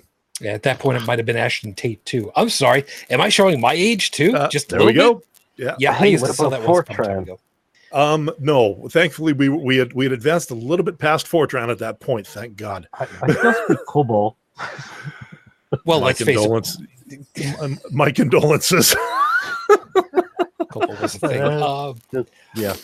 Okay, so but anyways, yeah, to my point. If these schools with the In God We Trust are going to start, you know, everything's going to be by rote, and there's not going to be any hint of, here's a problem, I need you to solve it, but you might not have the same tools today, or you might not have the same tools then that you have now, or you go to work for company X and company X doesn't have what you were taught to do to solve that problem. If you're not ready for that piece of thinking on your feet, then, well, what happens? You know, you become a high school grad from one of these In God We Trust schools, and the only thing you're good for is what, working at Uncle Jeb's hardware store till you retire, like he did. Like, it's like you said, it's survival of that society. It's the continuation of this microcosm. They're trying to ensure that. It's also self-contradictory because people who don't think for themselves, well, you know, why do most programmers, you know, basically end up being antisocial, living in caves? Because that's the most efficient way for them to concentrate. I live in a condo, thank you very much. Oh yeah. Well, it's kind of a cave. Well, yeah. It's got one. Okay, it's got theoretically, well, 2 exits. One will get you out in the hallway. The other one will probably get you dead when you hit the ground. What, your computer chair? It's not an eject seat. I didn't have enough money for that particular model. Okay, well, maybe next year. Yeah. But you see my point. That'll be my next bonus. That's my upgrade. Yeah, start a Kickstarter. You've heard of the bug out bag? I've got the bug out chair, folks. Yeah, too bad about my 3 stories of neighbors above me. But you see, I got 2 below me, so you can see my problem. Okay, going back to what you were saying, it's funny because I thought about this a while, because, you know, when I think back to my childhood and my education, basically you've got, you know, society is set up in a way, like Tech said, it's programmed. Mm-hmm. So, you know, you've got a choice. You're giving people a certain set of tools, and that's what education is. But education these days, like you said, it's by rote. It not only gives you the tools, it tells you how to use them. And all this is, I should backtrack a bit. You've got you've got a programmed society. You know, it's functioning in a certain way along X patterns. You can either go with the flow, or you can use the available tools to do your own thing. Now, when 90% of society is go with the flow, you're gonna learn X and X tool, so you can survive in X quote unquote outside world, like to work for X boss in an X way, who needs X things. Now you follow the pattern, and that's basically what education's doing these days. Is just basically giving people the means to survive within a given predictable environment. Does that make sense? Yes, it does. I will say one thing though. I don't want to completely discount things being done by rote, provided that it's under the assumption that you're learning the basics. Like, 1 + 1 is 2. That's by rote. Unless you're Common Core, then it's an acid trip. But that's another story entirely. Okay, we're not going to go down that rabbit hole, because that's a whole other thing. It is. You need okay. But anyways, yeah. But what I'm saying is that some of the things by rote are some of the basic foundational things upon which you should be able to build at a later date. So that, you know, if I'm doing something that is, you know, completely unrelated to what I did in school for math, but I suddenly recognize, like I zero in on a problem and I realize, wait a minute, this is a ratio. I can, you know, write this out and I can come up with, you know, what is X. So having learned the thing by rote is fine, but also realizing that I can then apply it to a real world example moving forward, I think is a good thing. Yeah. And I mean, and that's the best way to learn, actually. Yeah. But we talk about, you know, how we stand on the shoulders of those who came before. Well, okay, scientists do. I don't stand on anybody's shoulders because I'd hurt them. You know, they got so far with the mathematics they knew at the time. The next generation comes along. They have the foundation, the by rote stuff that, you know, say Einstein put together. And then they expanded on, because in the intervening times, there's been new concepts, new ways of thinking, ways that were invented based on the foundation. You see where I'm coming from with this? Yes. Yeah. Yes. It's like, I would not totally discount by rote, but I would not use it as the only. Right. Yeah. I think I take that very quickly, because I've got something that we really have to finish off with. Yeah. Okay. But basically it comes to, if I could take this way down the rabbit hole, but I mean, very quickly. Basically, you've got a closed circuit, and by rote is a closed circuit in the brain, which means it's a pattern. Mm-hmm. But actually using it is really integrating it with the rest of your brain functions, like, for example, mathematics and all that. Yeah. It's you know, anything useful, any useful tool we learn, we integrate it with the rest of our processes. It becomes a part of us, basically. Yeah. There is no. It's like there were programs in the 1950s when they were teaching children. They would play something during the night while a child was sleeping. For example, the history of Egypt. And when the kid woke up in the morning, they'd ask him at breakfast, okay, what do you know about Egypt? And they would, like, total blank. But if the parent began reading the exact text that they were played back during the night, the kid could continue by rote the lesson. Yeah. Does that? I think the biggest thing about education is to get you that closed circuit, but then to show you by example how it can be integrated into the rest of your mental circuitry. And like you said, you don't understand this yourself, and you don't become responsible for it yourself, and it doesn't become a part of you until you're confronted with a real life situation, a real world situation. Yeah. Really quickly, first off, as far as to doing something by rote, I just want to go on record as saying that I don't have a problem with doing stuff by rote if it is the lowest level concept stuff. Because when you start getting into high concept stuff and it's by rote, to me that gets really close onto the whole brainwashing mentality. Mm-hmm. You will know these facts this way because we are going to tell you over and over again whether it's true or not. As an example, the War of Northern Aggression. That's my example on that. Now, the link that Trippin had sent earlier is where I'm going to kind of finish you guys off with. The story is highly disturbing, and it comes to us from NBC News.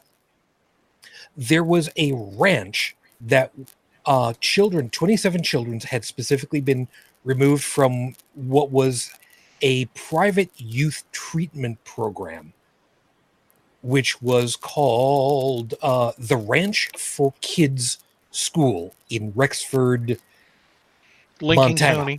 Yeah. Okay, now, this was a religiously operated group with individuals who had, let's just go ahead and say, they were not exactly accredited. You could have stopped at religious operations, because if you look at any religious daycare, they tend to get past all the accreditations and shit. True enough, but there's Jesus Camp. Don't. Okay. No. Okay. No. We'll do it that one another time. However, a couple of the very specific items in this article, and it will be in the show notes for people to take a look at. How they treated some of the kids was, to put it mildly, abuse. And I want to get your reactions to this. Quote, the health department said tips and reports of, quote, egregious abuse, unquote, at the ranch had been rising, quote, in both frequency and severity in recent months, unquote, including allegations that, and reminding you, these are allegations. As far as to, has anything been proved at this point? We have to give the benefit of the doubt, but there's always the idea that, where there's some smoke and more smoke, here are the items in the bullet list. Children were hit, kicked, body slammed, and spit on by staff members. Staff members inflicted, quote, persistent psychological abuse, unquote, on children, including prolonged isolation. Children were forced to go on 15 to 20 mile, quote, disciplinary walks on remote Forest Service roads in harsh conditions. Food was withheld from children. A nail gun was shot at a child. That might have been a misfire. The fact is, it happened in the first place. Yes. Now, here's where I want to finish with, because we've only got a couple of minutes left over. I want from you guys. 2 of us don't have children. 2 of us do. So our perspective is going to be very different between the 2 camps on that angle. However, we have all been kids. We have all been in educational environments. Considering this was supposed to have been an extra, a camp of sorts for, by the way, I should also mention, specifically for adopted children. And not only adopted children, but many of the kids apparently had disorders as well. So you can add on special needs onto that list.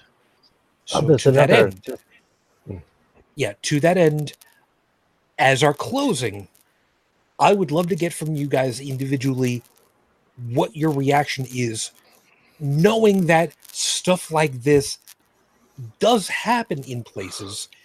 Maybe not necessarily here, because we have to give the benefit of the doubt, but we have heard similar situations, for instance, not just in this group, but over in New York City, where we have to deal also with Pastor Manning's group having very similar allegations being thrown their way. And the deciding factor that pulls it all together seems to be religious indoctrination and conformism trying to be forced on. Never mind, let's not even go down the whole rabbit hole with the conversion therapy groups, which fortunately more and more states are saying, no, that's illegal shit. You're not allowed to do that.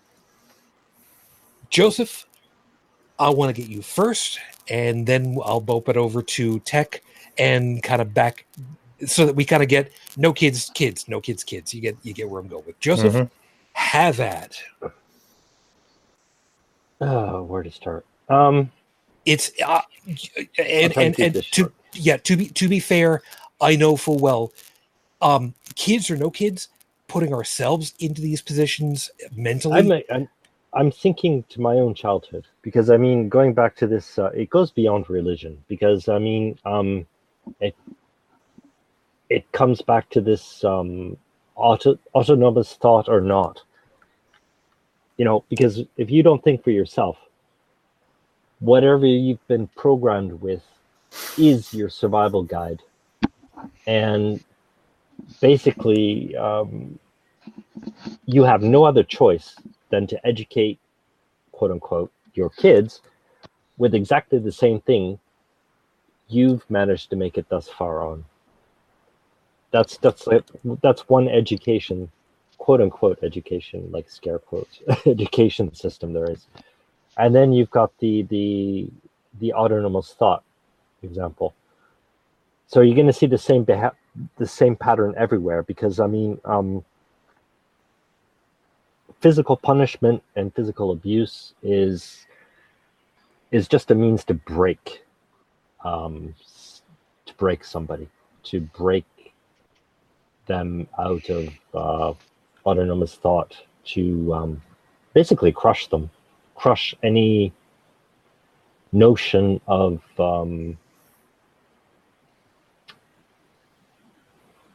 independence. That's it. Yeah. Say it. Me? Yeah. Joseph, I put the thing in there because I thought that it was the term you were looking for. Oh, what was it? Conformism? Yeah, well, conformism, but to a conformist, there's no other choice than conformism, because they don't know anything else. So basically, you've got religion. You've got bots. You've got robots programming robots. That's exactly what religion does. But you see this, it's even beyond religion. Religion is just the God thing. It's just the hook. I mean, it might be beyond religion, but that's the tool that they're using right now. Tech, we're closing up. Let him finish. You'll have your opportunity in a moment. I am done, actually. Oh, well, all right. In that case, go ahead. Well, I hope that made sense. I mean, yeah, because if I left you hanging, that means I missed something.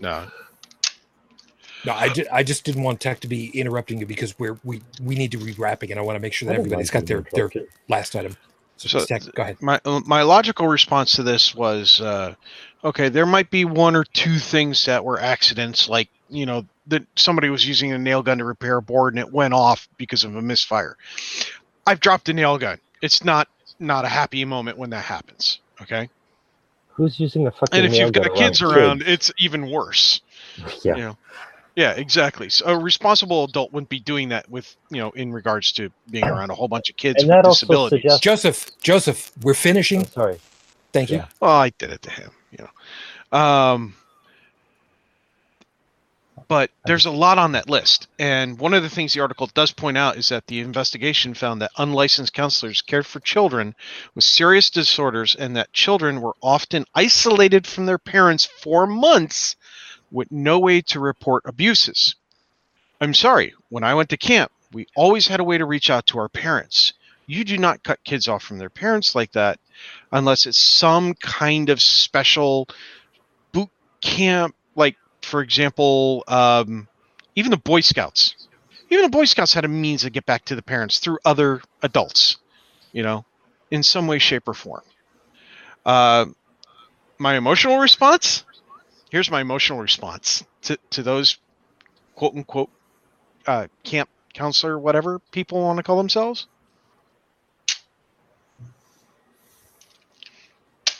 That's my emotional response as a father. Yeah. Fortunately, for those of you that are wondering, that was the business end of a muzzle.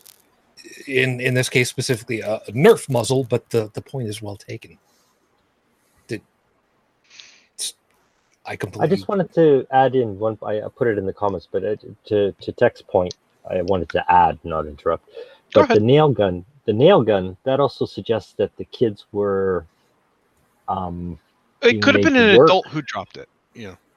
Yeah, but it also suggests that the kids were being made to work. What are they doing around a nail gun? No, not necessarily. It could have just been a guy working on, like, a board could have come loose on, like, say, a cabin, and they were using a nail gun to put it back up, but it slipped, it dropped, the nail went flying off and almost hit a kid. Some kid thinks, oh, it was shot at me. Now, the other side of that coin was, could have been, they actually shot it at a kid who they felt was getting annoying. Which is possible. Possible. It is not too terribly difficult to. Right. I just wanted to underline that the fact that child labor and slave labor still exists in the church and religious. Agreed. No argument. And it's quite possible the third option is exactly what Joseph is saying: is that some kid was using it and shot at another kid with it, or dropped it, almost shot him or herself. Could have been anything. We just don't have the facts. Which is why I was saying at the moment. The kids were on the work site and they weren't allowed to use the gun, but the adult leaders shot it at them because they weren't behaving. Again, right now it's all alleged. We don't know what the actuals are, so we can only speculate at best. It is pure speculation. Yeah. And as far as withholding food from a child, if those children are truly disabled and potentially have dietary restrictions or dietary necessities, you could kill them, asshole. Dallin, let me throw it your way because, again, kid, no kid, kid, no kid. Yeah.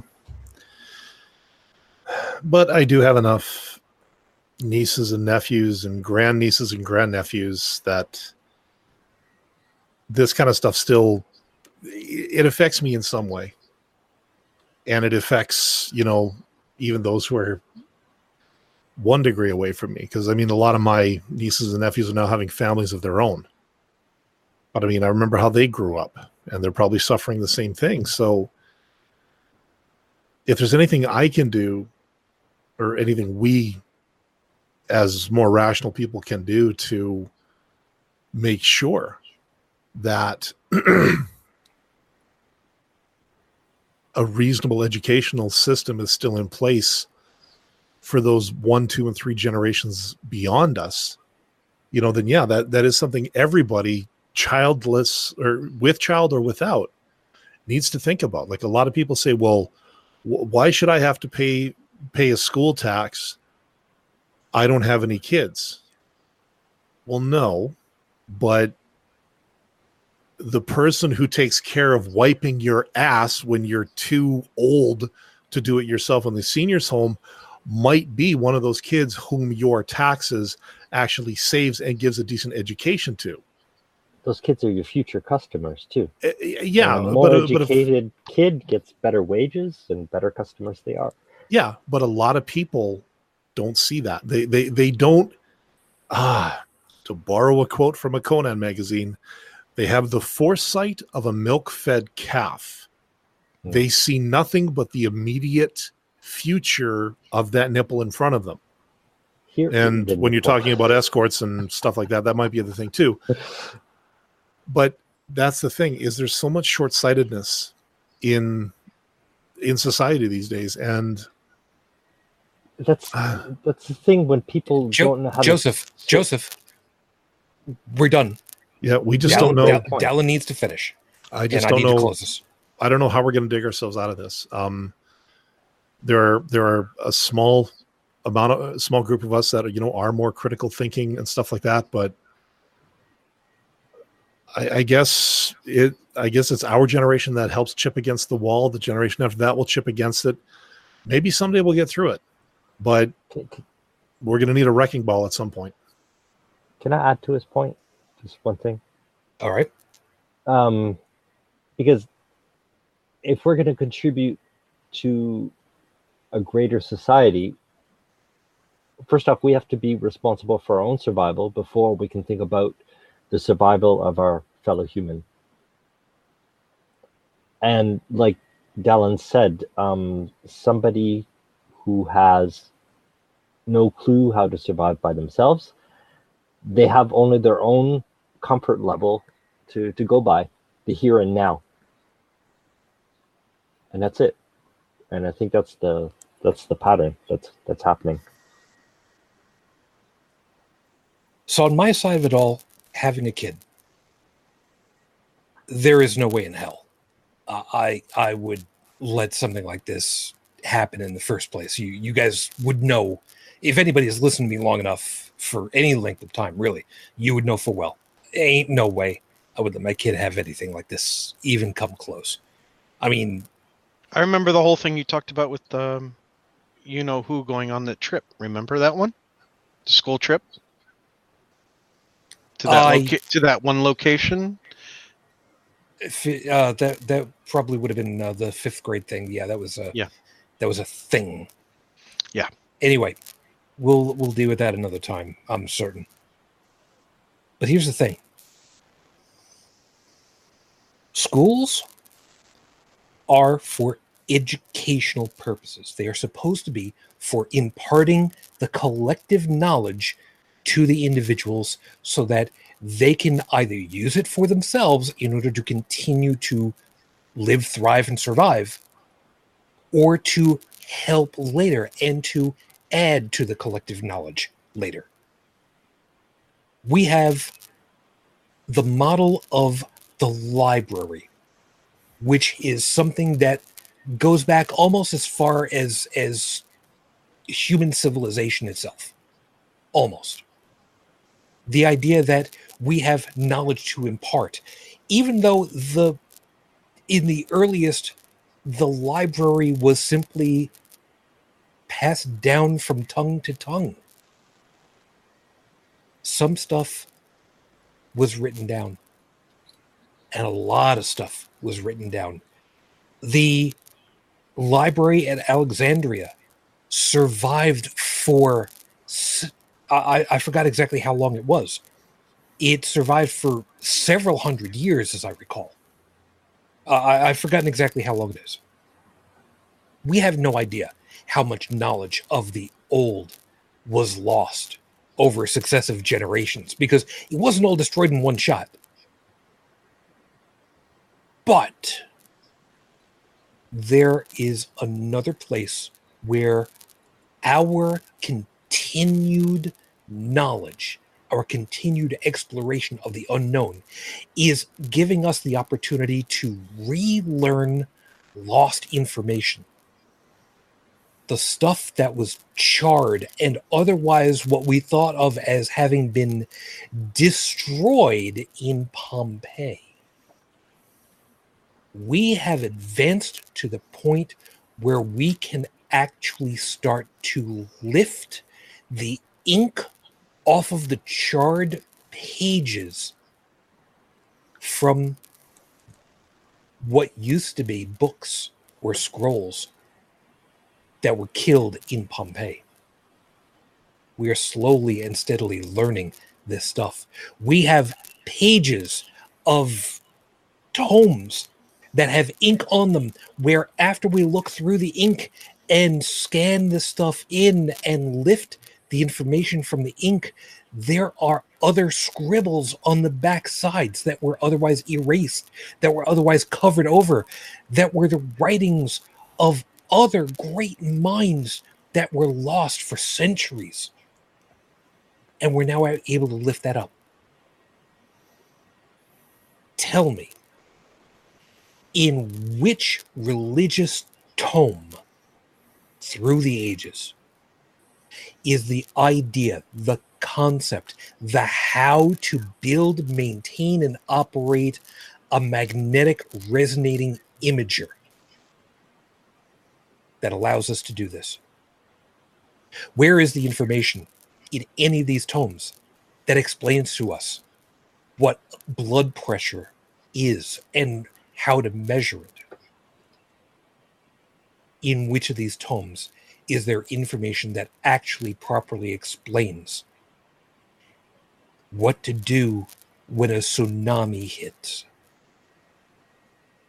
The only way that we can continue to evolve and survive as a species on this rock is to learn how to surpass it, so that one day we're not relegated to just this one rock. One day, somebody will actually be able to look back here and go, that's home. That's Earth. And be able to see home as a distant memory. A speck of dust suspended in a sunbeam. Tell me in which tome tells you how to get there. We need to get out of here. And of course, as always, everyone, thank you for being with us. We hope that you had yourself fun, found something worthwhile in all of our ramblings at some points. And thank you for being part of it all. We really do appreciate it. So all of you guys over there in the chat, thank you very much. Trippin, by the way, I just saw Egyptians were doing eye surgery. No, they were doing complete brain removals through the nose. It's a completely different animal, but we'll talk about that another time. Anyway, thank you to the class for tonight. Joseph, thank you very much for your time. You have yourself a good morning, and I hope that your week turns out well for you. It's gonna be cooler. Oh, fuck! 2 days ago, that was hell. That was absolute all-time record. And that's broken. why Americans invest in air conditioning. Yeah. What did you guys hit? 105. Last I saw. 42.24 the all-time record for Paris.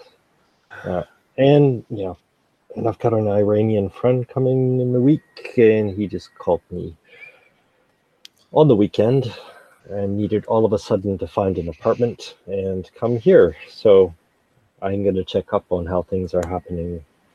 Things are heating up between the Iran and U.S., no? Yeah, that's a whole other ball of wax. Yeah, you don't have to worry about that. We're making deals with Saudi Arabia anyway. Well, that'll fix things, later. Sure. Yeah, okay. But anyways, yeah, so I've got a lot of shit to look up on. So you take care of yourself. Please be safe. Yeah, thank you. And thanks for having me on. And I'm sorry for, if I take discussions places, but there's so much to talk about. Oh, I know. And believe me, the fact that we're at 2 hours normally anyway is a far cry from the hour that we started with originally. And it was just like, shit, we just got good. All right, fine. 2 hours is where we're going with. Yeah. and Joe, if it's getting real bad again, just remember to drink Brawndo because it's got electrolytes. It's what a body needs. It's what plants crave. I'm gonna. Do I have to come down there and start smacking people? Joseph, please just be careful, stay hydrated, and seriously, you just be safe, man. You just keep the tongue-to-tongue education system going. Something like that. Yeah. I like that concept, education through French kissing. I could get behind that. Unrenault Tech, thank you very much for your time. You have yourself a good morning, and glad you were able to make it. Yep, you guys have a good day too. And remember, don't come knocking while baiting. You could slip and impale your finger. It's a whole other thing. I like money. And don't forget, Costco loves you. I'll just take your word on that. Dallin, yeah. Thank you. Yeah. Of course, as always. It feels like only yesterday that we were talking through a whole bunch of some of this stuff, wouldn't it? Yeah. It's amazing how time flies. Must be that age thing. Anyways, one question or one thing. I won't be here next week. I'm just putting that out right now. Next week, I am heading to my hometown for a bit of a family reunion. Yeah, it's a family reunion. Some people know what it's about. It's a family reunion. Of sorts. Anyways, I'm leaving next Thursday, and I won't be back to my home base here until Monday evening. So that kind of nukes absolutely everything I do online for that entire weekend. It's like I'm going completely off the grid here, folks. But hopefully in the meantime I'll be able to get the audio version of the show up to date. I think I'm last week behind in this week, so I'll try to get that done. That's over at holycrapthevlogcast.com. And then of course for myself, if I got something else I want to bitch about, you can catch that over at inthewind.yo5.ca. Yeah, that's the 8th, right? Let's see. Yeah, that's Thursday of next week. Yeah, but no, next week or this week coming up, I'll be leaving August 1st, which is the Thursday. Oh, I was looking at the wrong day. I'm just pulling up my calendar because I'm thinking to myself, yeah, you're right. I'll be leaving August 1st, and I'll be coming back to my place on August 5th. So, I'm back in the office and everything on the 6th. Okay, so. I got you. Because I'm looking at it, I'm thinking to myself, I don't have anything on my schedule. Maybe I'll cover your DJ time. Maybe. Well, somebody's got to do.